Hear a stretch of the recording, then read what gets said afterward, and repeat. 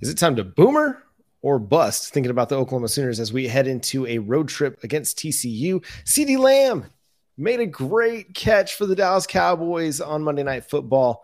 And we got some comments from the offensive and defensive coordinator for the Oklahoma Sooners that we'll dig through, digest, and discuss on today's episode of Locked On Sooners.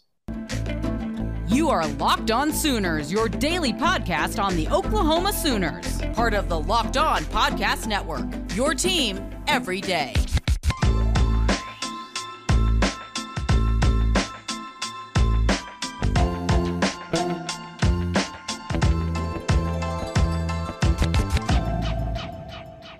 What's up, Sooner Nation? Welcome to Locked On Sooners. Today's episode is brought to you by Upside. Download the free Upside app and use promo code LOCKED to get $5 or more cash back on your first purchase of $10 or more. Again, that's at the Upside app. Thank you for joining me. My name is John Williams. You can follow me on Twitter at John9Williams. He's Josh Helmer. You can follow him on Twitter at JoshOnRef and hear him Monday through Friday on 94.7 The Ref in Norman.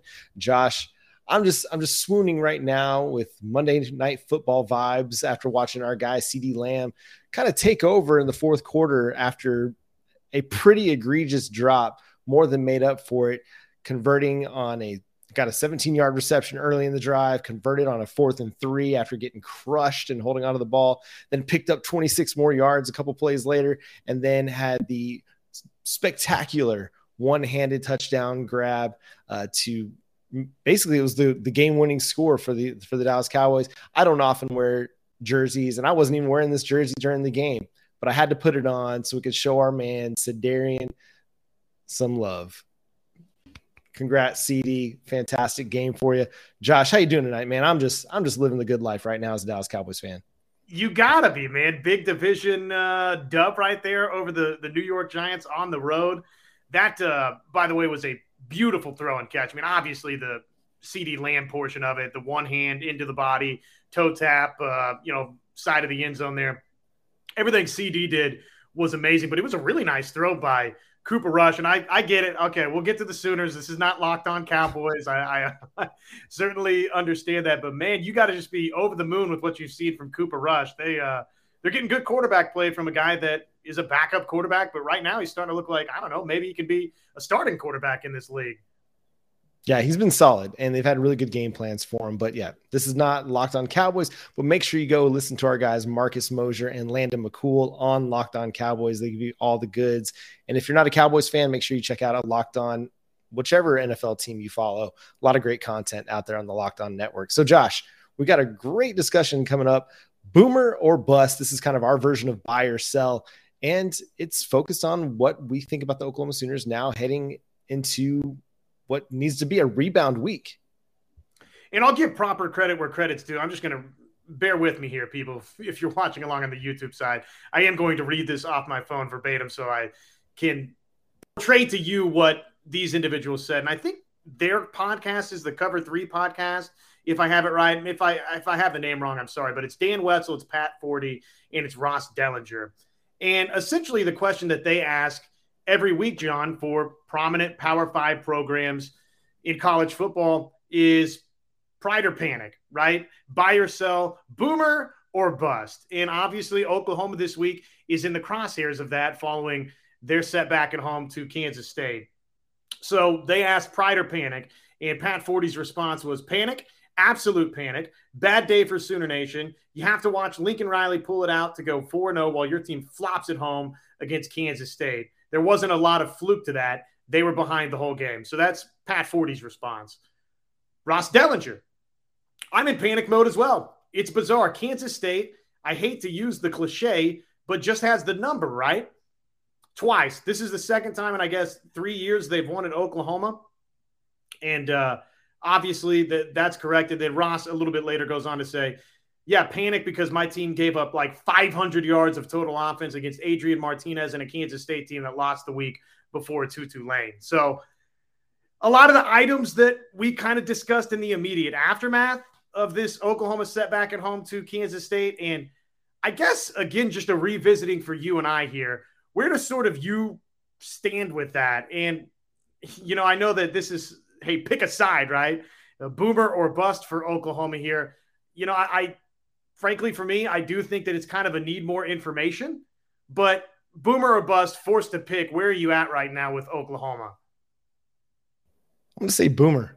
I am looking forward to watching how this team responds this week. I think they're going to have a really nice rebound performance against what will be a tough TCU team. I mean, Max Duggan, he poses some problems as a running quarterback. We've talked about Quentin Johnston ad nauseum, one of the best players in the Big 12 and one of the best wide receivers in the country. I think what happened on Saturday night caught everybody by surprise. We've talked about it several times now over the last couple of days. Adrian Martinez just coming out and flinging the ball down the field caught me by surprise on the opening drive when he hit this no-name tight end for what was like a 20, 25-yard gain out of nowhere. And you're like, well, that's different. We haven't seen that yet this year. And obviously he's got more game tape than just this year. But if you're looking strictly at Kansas State from the 2022 season, none of that was available. There was nothing like that on tape. There was nothing like that in his game film. You might hit one play of 15 yards or more, but everything was under 15 yards. Everything was under 10 yards. It was just dink and dunk from Adrian Martinez because he was so afraid of turning the ball over, because that was basically his history coming up to this game or to this season. We talked about all of the turnover troubles. And so if I was caught off guard by what was happening there with Adrian Martinez. Now, I'm not a highly paid college football coach, but if you're looking at Kansas State's game film from this year and you're looking to see what their tendencies are, you have to be a bit surprised by that. And I'm sure it caught the team off guard a little bit. And he played a great game. And we'll hear from Ted Roof, or we'll hear some of his comments about the game, but it was also just a not great performance from the defense. And so he played a really good game. The defense didn't play up to their standard, up to their expectations. And all of that kind of merged together for this perfect storm of terribleness for the Oklahoma Sooners defensively. I don't think they'll have a repeat performance of that, especially this week against TCU. First of all, they're not going to face a quarterback that's like Adrian Martinez. Yes, they're going to face running quarterbacks. They're going to face a lot of them, but nobody that's got the physique of Adrian Martinez and the physicality of Adrian Martinez. They'll face good running quarterbacks, but they're much different players. And so I don't worry about Oklahoma struggling again against running quarterbacks, because I think they're fast enough to run with these guys, and they'll correct some of the tackling issues and the fit issues defensively that they had against Kansas State. It probably depends a little bit too, John, on like, what do we mean by boomer or bust, right? If boomer is holding Oklahoma to the standard, which Oklahoma wants to be held to the standard by, win the Big 12 conference, one-loss team, college football playoff, I'd have to say I'm leaning bust coming out of this conference opener versus Kansas State. Just because, to me, if the standard is boomers just, hey, you're avoiding a complete catastrophe of a season, I'm not there with Oklahoma. I expect Oklahoma to rebound this week, go down to TCU and pick up this road win. I think Oklahoma's still the favorite in the Cotton Bowl. I'm expecting Oklahoma, as of right now today, to play much better defensively this week, next week, obviously against Texas down in the Cotton Bowl, and to win that game. I guess for me, again, if the standard of boomer is one loss, run the table, win a Big 12 championship, it's hard for me not to see whether it's Baylor at home, whether it's Oklahoma State at home, whether it is one of these next couple of weeks, whether I'm dead wrong on the TCU and the Texas game. It's difficult for me right now to look at the schedule based on what we saw on Saturday night, John, and say, yeah, I'm comfortable this team's winning 8-9 games in a row. I think kind of where I stand is like, I'm still fairly confident this is a pretty good football team. How that plays out, it's kind of anybody's guess, because we're seeing that the Big 12 is a very deep conference, top to bottom. Like, I did my power rankings today for Sooners Wire for the Big 12, and I kind of struggled a little bit with how to rank certain teams. And I struggled with leaving West Virginia at 10, even though they got a big win over Virginia Tech in Blacksburg. But and TCU, I struggled with where to put them, because yes, they're 3-0, but their big wins are over over Colorado and SMU. Colorado's not good. SMU is a Group of 5 team. So this conference is playing good football right now to start the season. It looks really strong. It looks really deep. And so there might be they might have a 2-loss Big 12 champion this year and not sniff the playoff because of it. But I don't think that that's necessarily a bad season for the Oklahoma Sooners if they're able to make it to the Big 12 championship game, win it, and then maybe go to a group of or a New Year's Six bowl. I think that's a pretty good season still because of the conference and the depth that it has this year. Well, and I would say, there's going to be some fans that because of who Oklahoma is and what the expectation is every season, they're not going to slam the yes button on this. But I do think right now, the majority of Oklahoma fans, if I told you right now, John, hit this button and you're guaranteed Oklahoma wins the Big 12 championship this season, I think based on what we saw Saturday, probably a lot of fans would say, yeah, I'm okay signing up for that based on what we've seen so far. And because of some of the things that you talked about right there, which is just not the top end strength of this conference, but the top to bottom depth of it that it looks like it has right now. I mean, like you said with West Virginia, they've got a couple of losses to Kansas and to Pittsburgh, but I mean, are either of those losses what we would consider just bad losses? Doesn't look like it right now.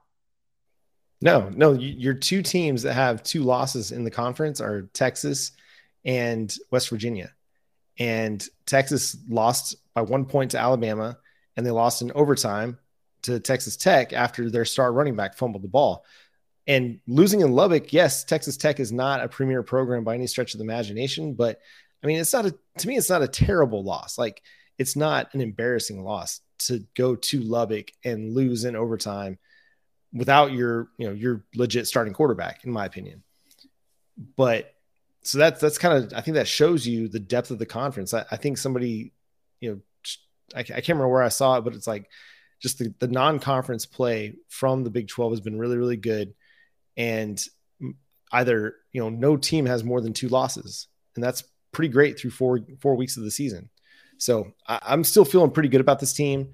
There's a lot that they have to clean up. Now, if they go to TCU and we see a lot of the same things, even if they win the game, but we see a lot of the same struggles, then I think it'll start to be time to be concerned about where this team's going to be and what their future holds in the 2022 season. So that's kind of where I stand. We got more to discuss. We're going to have Ted Roof's comments, at least a couple things heading into TCU, what he thought from the game against Kansas State. We'll hear from Jeff Lebby as well. But first, let me talk to you about Upside.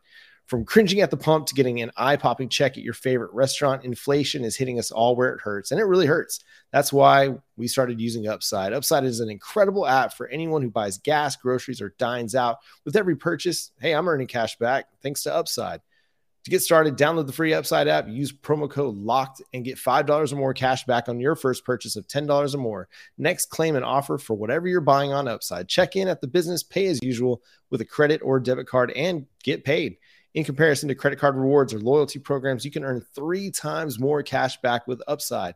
Upside users are earning more than $1 million every week. That's probably why they have a 4.8 star rating on the App Store. So download the free Upside app and use promo code LOCKED to get $5 or more cash back on your first purchase of $10 or more.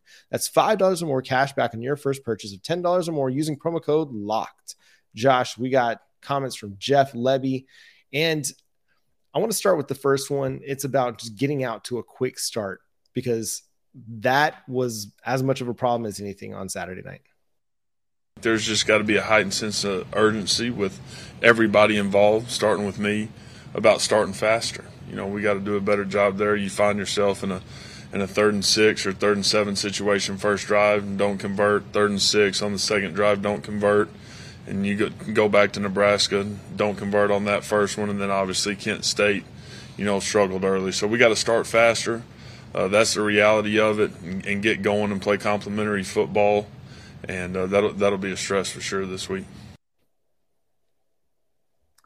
Yeah, they do. They've got to be better in that regard. Obviously, this now marks 3 games in a row, as Jeff Lebby talked about there, where Oklahoma in that category simply was not good. And especially in this game, Nebraska, one of the most impressive parts about it was that you did give up the opening drive touchdown, and then you just put the clamps down, right, and suck the life out of the Huskers. But unfortunately, it was a total reversal against Kansas State to where those 2 opening touchdown drives that Oklahoma surrendered, John, just set the stage for the whole night defensively. And I know we're talking offense here with Jeff Lebby, but I mean, just kind of everything working in concert, letting Adrian Martinez do that. And then meanwhile, your own offensive failures to fall behind 14-0 the way that you did was just kind of the perfect enchilada of no bueno.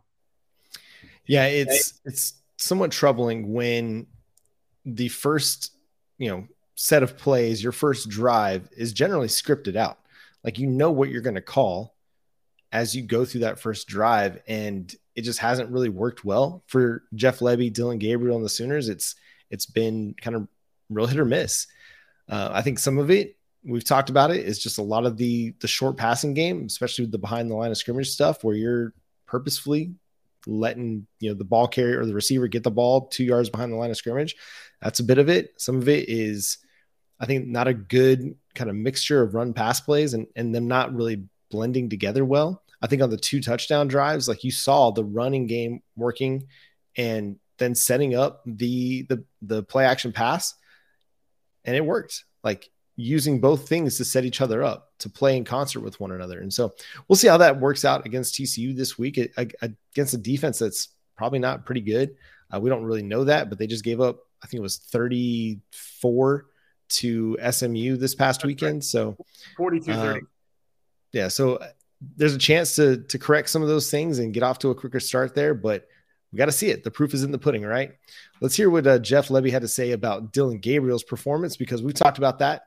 It was good. It wasn't great, but here's what Jeff Lebby had to say.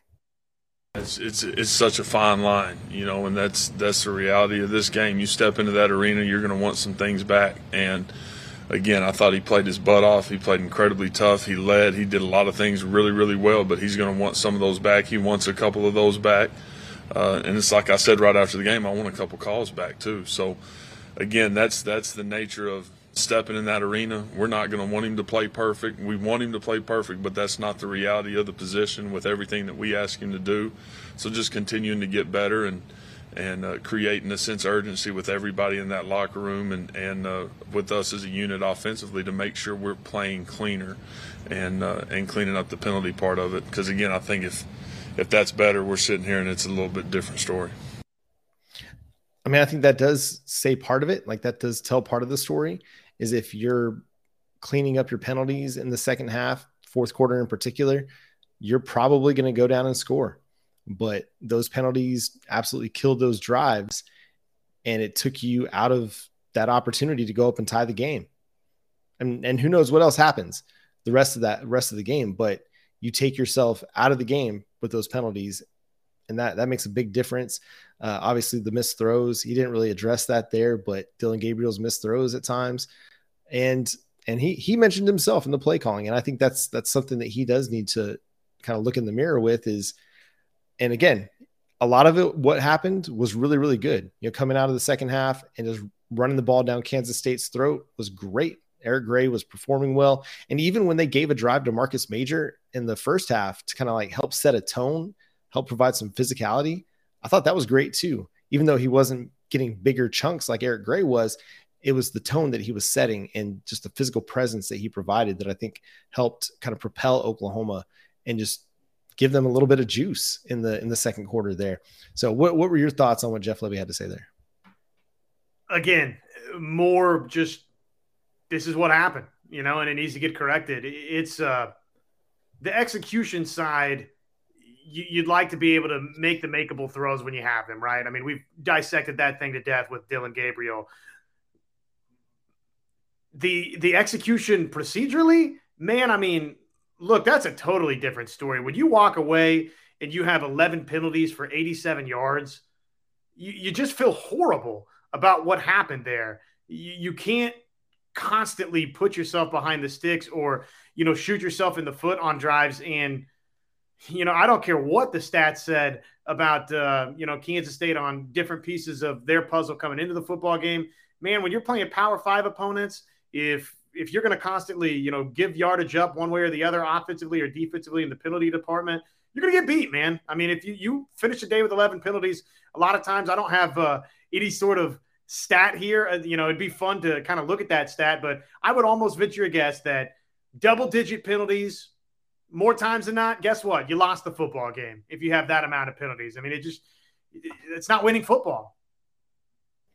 I'm sure somewhere out there, somebody has dissected that and broken it down into a percentage of, if you get 5 to 7, you win this many times. If you get 7 to 10, you win this this percentage of time. 10 or more, you got a losing record or something like that. But it's out there somewhere.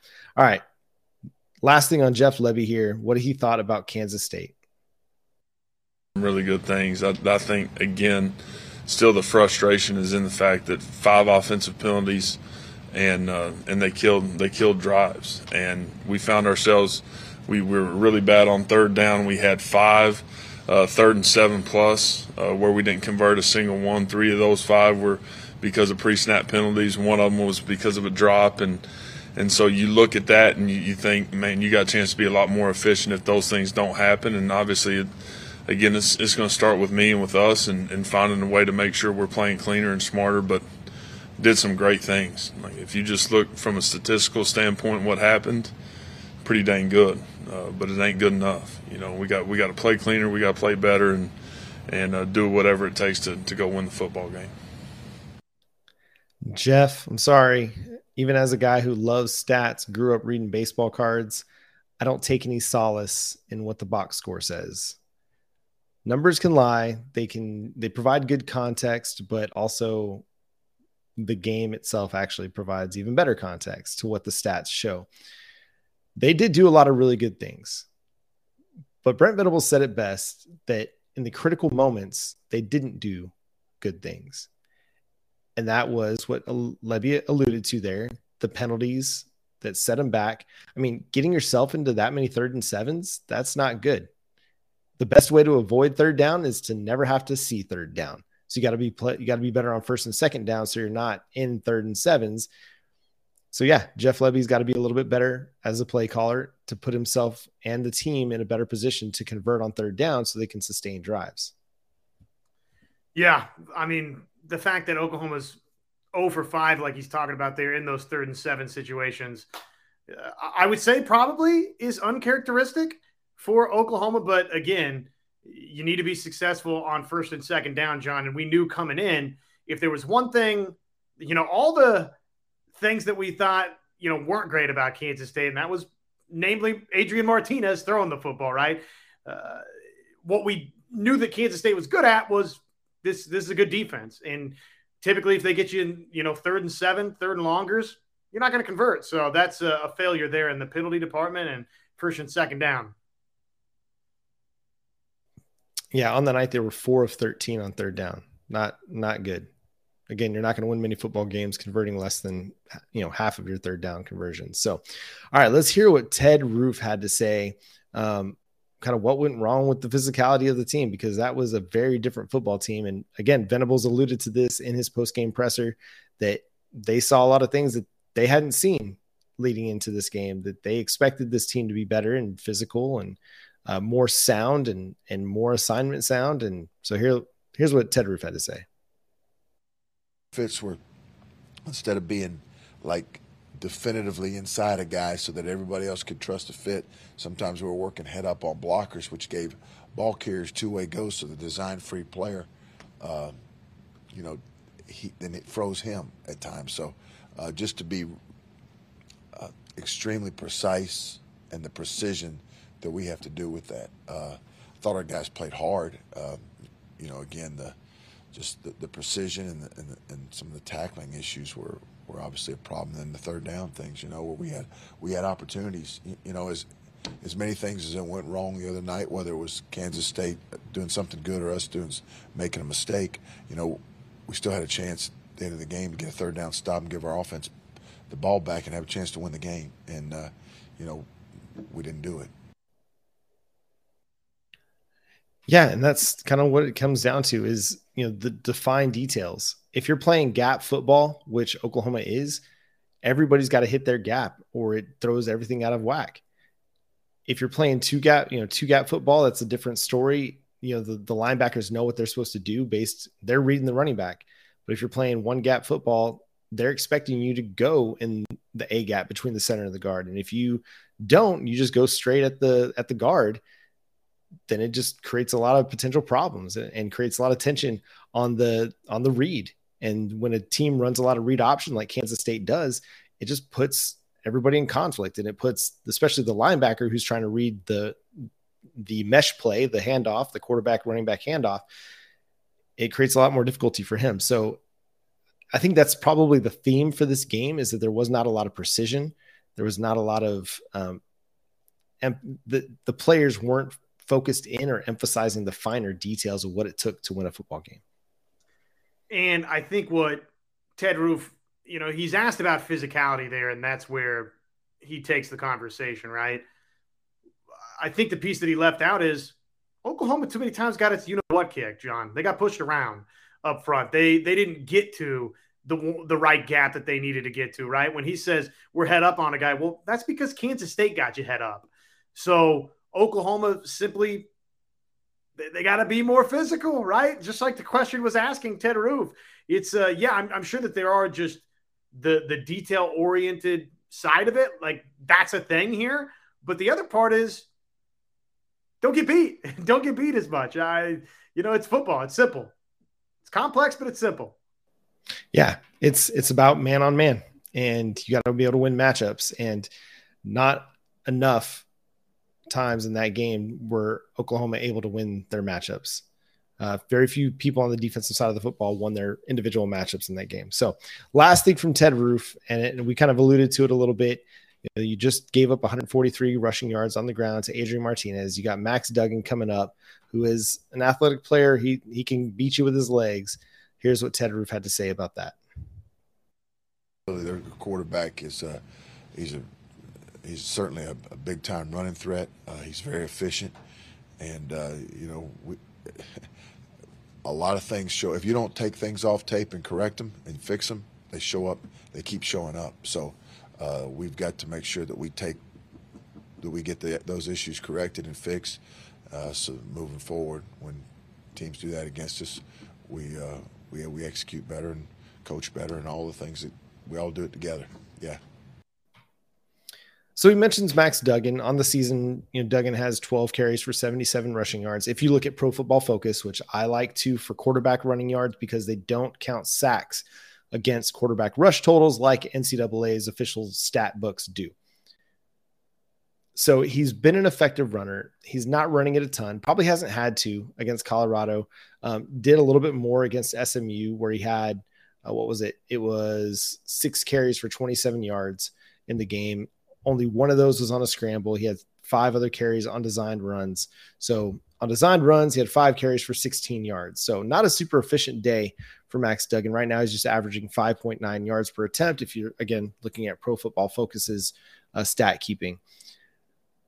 He is a capable runner. He's an effective runner when given the opportunity, but he's a different style of runner. We mentioned it earlier in the show. He's not the physical brute that Adrian Martinez is. And he's not the quick and speedy guy either. He's just a guy that's kind of able to do some things with his legs. He's got enough athleticism and enough speed to make trouble for you if you lose contain. That said, I don't think it's going to be as much of an issue this week. If it is, then you got some really big problems, right? Because it seems like going in, it wouldn't be as challenging to defend. That probably you're looking more, not a designed quarterback run here and there, just kind of tuck it and beat you with your legs on a scramble every once in a while. Maybe 1 or 2 designed quarterback runs just to keep you honest in the run game. But, you're not going to line up in 25 straight times unless Oklahoma, again, has some serious problems in the quarterback run game, which maybe TCU does, John. Come out and sort of say, you know what? Okay, we saw on tape last week that Kansas State had a ton of success with this. So probably there's a good chance that TCU does come out and, try that a little bit early. But I don't think that structurally the idea that TCU is going to 25 times with its quarterback, Max Duggan, in this game, beat you the same way that Adrian Martinez beat you. Probably he's going to have to drop back and throw a little bit to beat you in this game. But like I said to start the response here, if he does, then all of a sudden, obviously, Oklahoma has some serious problems in that piece of its defense, trying to defend quarterbacks in the run game. And the other aspect of this is, does TCU have somebody that's as big of a threat as Deuce Vaughn running the football? I mean, they've got some decent runners. Kendre Miller, we've seen him in the past. He's averaging 6.7 yards per carry, 247 rushing yards. He could be a bit of a threat. He's somebody that you have to be aware of, and he can make plays in the running game. Is he Deuce Vaughn? No, but he's definitely a player that can make big plays happen.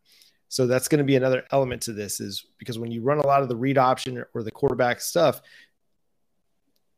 you're having to make sure you're accounting for both the running back and the quarterback. And that's part of what didn't go well for Oklahoma on Saturday against Adrian Martinez. But again, stuff that can be corrected, can be fixed, just more kind of honing in on the details of how to defend the read option. And again, you might have a little bit less concern for Kendre Miller, who, I mean, he might end up having a big game because you focus so much on the quarterback run play. But again, I don't think it's going to be as much of an issue because, again, I think they rebound. Who knows? I mean, this team came out of the Nebraska game just riding high, and you look at Kansas State's film from the first 3 weeks that lost to Tulane, and you're thinking, I mean, I don't know how you go as a player and you don't think like, we got this, like how you don't feel somewhat confident about that. I mean, you try to like kind of dumb that down in your own mind, but the results are the results, right? Like, it's a results oriented business, and Kansas State's results were 2-1 and a loss to Tulane, where Oklahoma was coming off of a 35-point win on the road in Lincoln. And so I don't know, maybe the players don't think about it at all, but I think after that game, it's not necessarily surprising that there was a bit of a letdown. I don't think that's going to happen 2 weeks in a row. Well, and I think what you're getting at, and whether or not there's some truth to it, I think probably there is some truth to it, right? I don't know that any of the players on the team would feel this way, but human nature, right? Human nature to be riding that high. And again, this is the mark of great teams, great programs, is so talented that, but even we saw Georgia did not play great this week versus a team in Kent State that Oklahoma saw. So, I mean, nobody's perfect. Obviously, this week, Oklahoma was very, very far from perfect, and it got them burnt. The human nature of having, riding that wave of that high coming out of Lincoln, Nebraska to come back home. We asked the question, how is OU going to handle? Everybody's saying all these nice, positive things about them. And obviously the answer to that question was that they didn't handle it well at all. Okay. How is Oklahoma going to handle UI? Well, probably not you, John, because you're much nicer than myself, but how is Oklahoma going to handle everybody saying all these critical things about them this week? Are they going to fuel it and use that in a positive direction, or is this thing going to fall in upon itself a little bit? We're about to find out, Toby Rowland. Yep, we'll find out here in the next 5 days as the Oklahoma Sooners travel to Fort Worth, my old stomping grounds, to take on the TCU Horned Frogs for an 11 a.m. kick. Make sure you're tuned in to that one. We'll have more coverage later this week. We're going to have a crossover with Steven Simcox of Locked On Horned Frogs later this week as well, to give you a little bit more TCU insight for that game. But that's going to do it for today's episode of Locked On Sooners. Thanks so much for tuning in and subscribing to the show wherever you get your podcasts. Again, go subscribe over on YouTube so you get the audio and the video of this show. We're trying to get to 3,000 subscribers by Red River Showdown, so help us get ever so closer. We're about to hit 2,700, so you can get us to our goal. But until next time, he's Josh Helmer. I'm John Williams. We'll catch you then. Boomer Sooner.